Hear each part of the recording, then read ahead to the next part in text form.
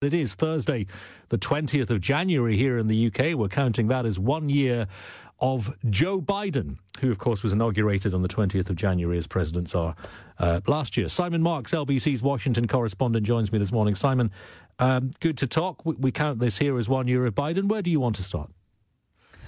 Well, I mean, he counts it as a year of Joe Biden as well, and that's why he held this news conference here tonight, which is going to go down in the annals of presidential history as the longest presidential press conference since records began. It clocked in at just shy of 2 hours. Wow. And I think there will be many observers who argue that the president perhaps would have benefited himself by quitting a little bit earlier while he was still ahead. I mean, this was a president who came into the room absolutely underwater in opinion polls on every major issue besetting the nation, and whose response to the opinion polls was, "I don't believe them." And who insisted in the early stage of his press conference that he didn't overpromise and underperform over the course of the last year, but he simply insisted that he'd run into the buzzsaw of opposition collectively from the Republicans, and also that the American public don't fully understand the scale of the achievements that he's notched up. Take a listen to this excerpt from the press conference. I didn't overpromise, but I have probably outperformed what anybody thought would happen. I did not anticipate that there'd be such a stalwart effort to make sure that the most important thing was that President Biden didn't get anything done. Think about this. What are Republicans for? What are they for? Name me one thing they're for. And so the problem here is that I think what I have to do in the change in tactic, if you will, I have to make clear to the American people what we are for. We've passed a lot. We passed a lot of things that people don't even understand all that's in it, understandably. American people overwhelmingly agree with me on prescription drugs. They overwhelmingly agree with me on the cost of education. They overwhelmingly agree with me on early education. They overwhelmingly go on the list on child care. And so we just have to make the case what we're for and what the other team's not for. It is a fascinating answer because it suggests that President Biden is embracing this idea that what his White House has got is a messaging problem as opposed to an underachievement problem. It's not clear to me why he would have underestimated Republican opposition to him, given that they were implacably opposed to the Obama administration when he was vice president for 8 years. But also, of course, in that answer, he doesn't even concede that one of the biggest problems he's got is not with the Republicans at all. It's with members of his own party. I think this might be to oversimplify things, but it does sometimes seem, Simon, from this side of the pond, that everything was basically fine for Biden until Afghanistan, and then afterwards everything was basically terrible because of the way that withdrawal happened. Firstly, is that an oversimplification? Well, I think it is a bit of an oversimplification. I mean, there's no question that August of last year was a turning point with that botched military withdrawal from Afghanistan, and we heard a full-throated defence of his decision to withdraw from Afghanistan during the course of this press conference. He was already facing some difficulty. Remember, this is the president who declared independence from the pandemic on July the 4th and invited 1,000 people to the South Lawn of the White House to celebrate America's independence from the pandemic on Independence Day. They didn't even have to bring their own booze. They weren't breaking any restrictions or lockdown regulations in the United States. You know, it was party on at the White House. And the reality, of course, has not chimed with that. He wanted to put COVID-19 in America's rearview mirror. And, of course, very much America is absolutely still dealing with it. He said during the course of this press conference that COVID-19 was the new enemy. He said that he's not believing that the country is yet ready to embrace a new normal, but instead finds itself facing a job not yet finished. And casting forward to a year from now, he said that he hoped that by then there wouldn't still be up to 40 million Americans who are unvaccinated against the pandemic, but the reality is his pleas to those vaccine refuseniks to take advantage of the vaccines that are available continues to fall on deaf ears, and that continues to be a massive problem for him because it's creating ongoing economic difficulties. The country's seeing, as you are in the UK, highest inflation rates for 4 decades, and that is further stymieing his ability to turn things around and put his presidency back on a positive trajectory. Now, Biden would already have to significantly defy political gravity to hold Congress in November. The Senate is on a knife edge. It's a 50-50 split. The House of Representatives, there's not much of a majority there. It seems likely, and probably would have seemed possible, at least in any circumstance, that a governing party in the White House would expect to lose one or both houses come November. That seems very, very likely with this president, doesn't it? Yeah, I think it's, from where we stand at the moment, I think almost inevitable. Is it fixable? That depends on circumstances that to some extent are beyond his control. He conceded tonight that in order to get his Build Back Better initiative passed through Congress, he's abandoning efforts to do it in one fell swoop and instead is going to break the bill down into its constituent parts because he believes that he can get some of those passed, including all of the climate change provisions. Remember, he went to COP26 and made all sorts of promises on behalf of the United States about climate change, none of which he's been able to deliver upon because he's got difficulties within his own Democratic Party caucus on Capitol Hill. So if he breaks those down into individual bits and in the time available, and that's the critical issue, can get them passed, then that, I think, might help him.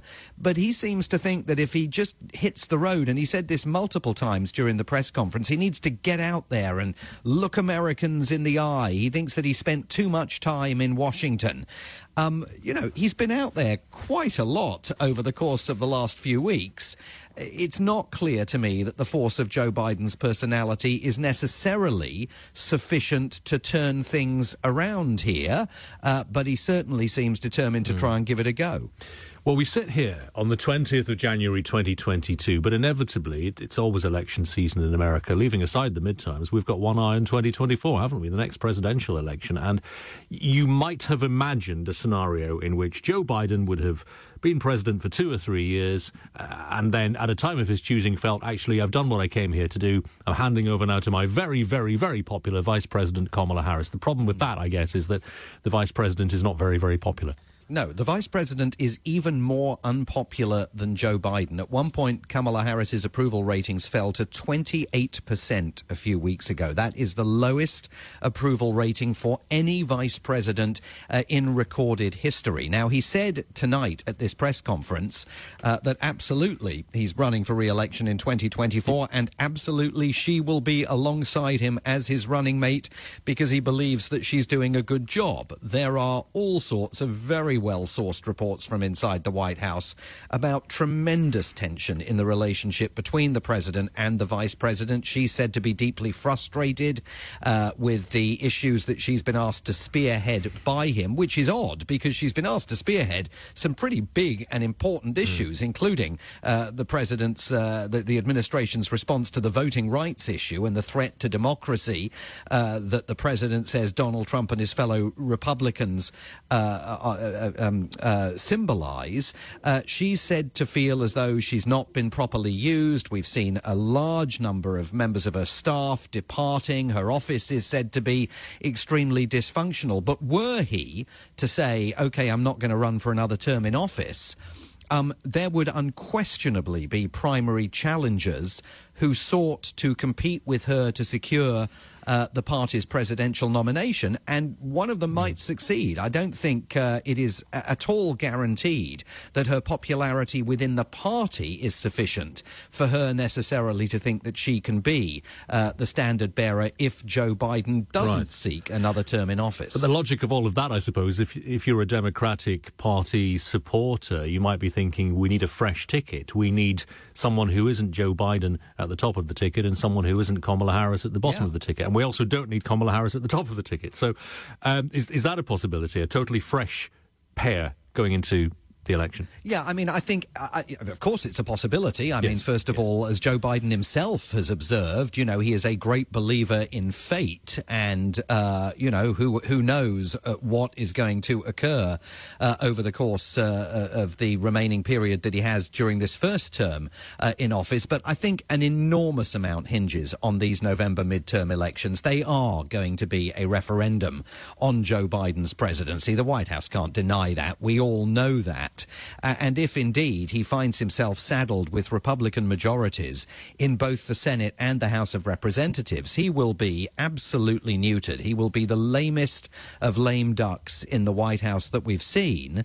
And at that point, I think there will be pressure on him to decide whether he really thinks he's got the capacity and the energy to get through another presidential campaign and lead the Democratic Party to victory. So I think that conversation will be aflame after the November elections, if indeed the Republicans triumph. And as we've discussed before, he's not Bill Clinton, the comeback kid after the 1994 disastrous midterms. He's not Barack Obama after the shellacking that Obama described he got in his first midterms, because of his age. That's why he's not in the position of those two former presidents who were able to stage huge recoveries. Yeah, I think because of his age, but I also think because of this issue of underperformance and the failure to deliver. He now has massive problems with core Democratic Party constituencies. First of all, African-American voters. We saw on Martin Luther King Day here on Monday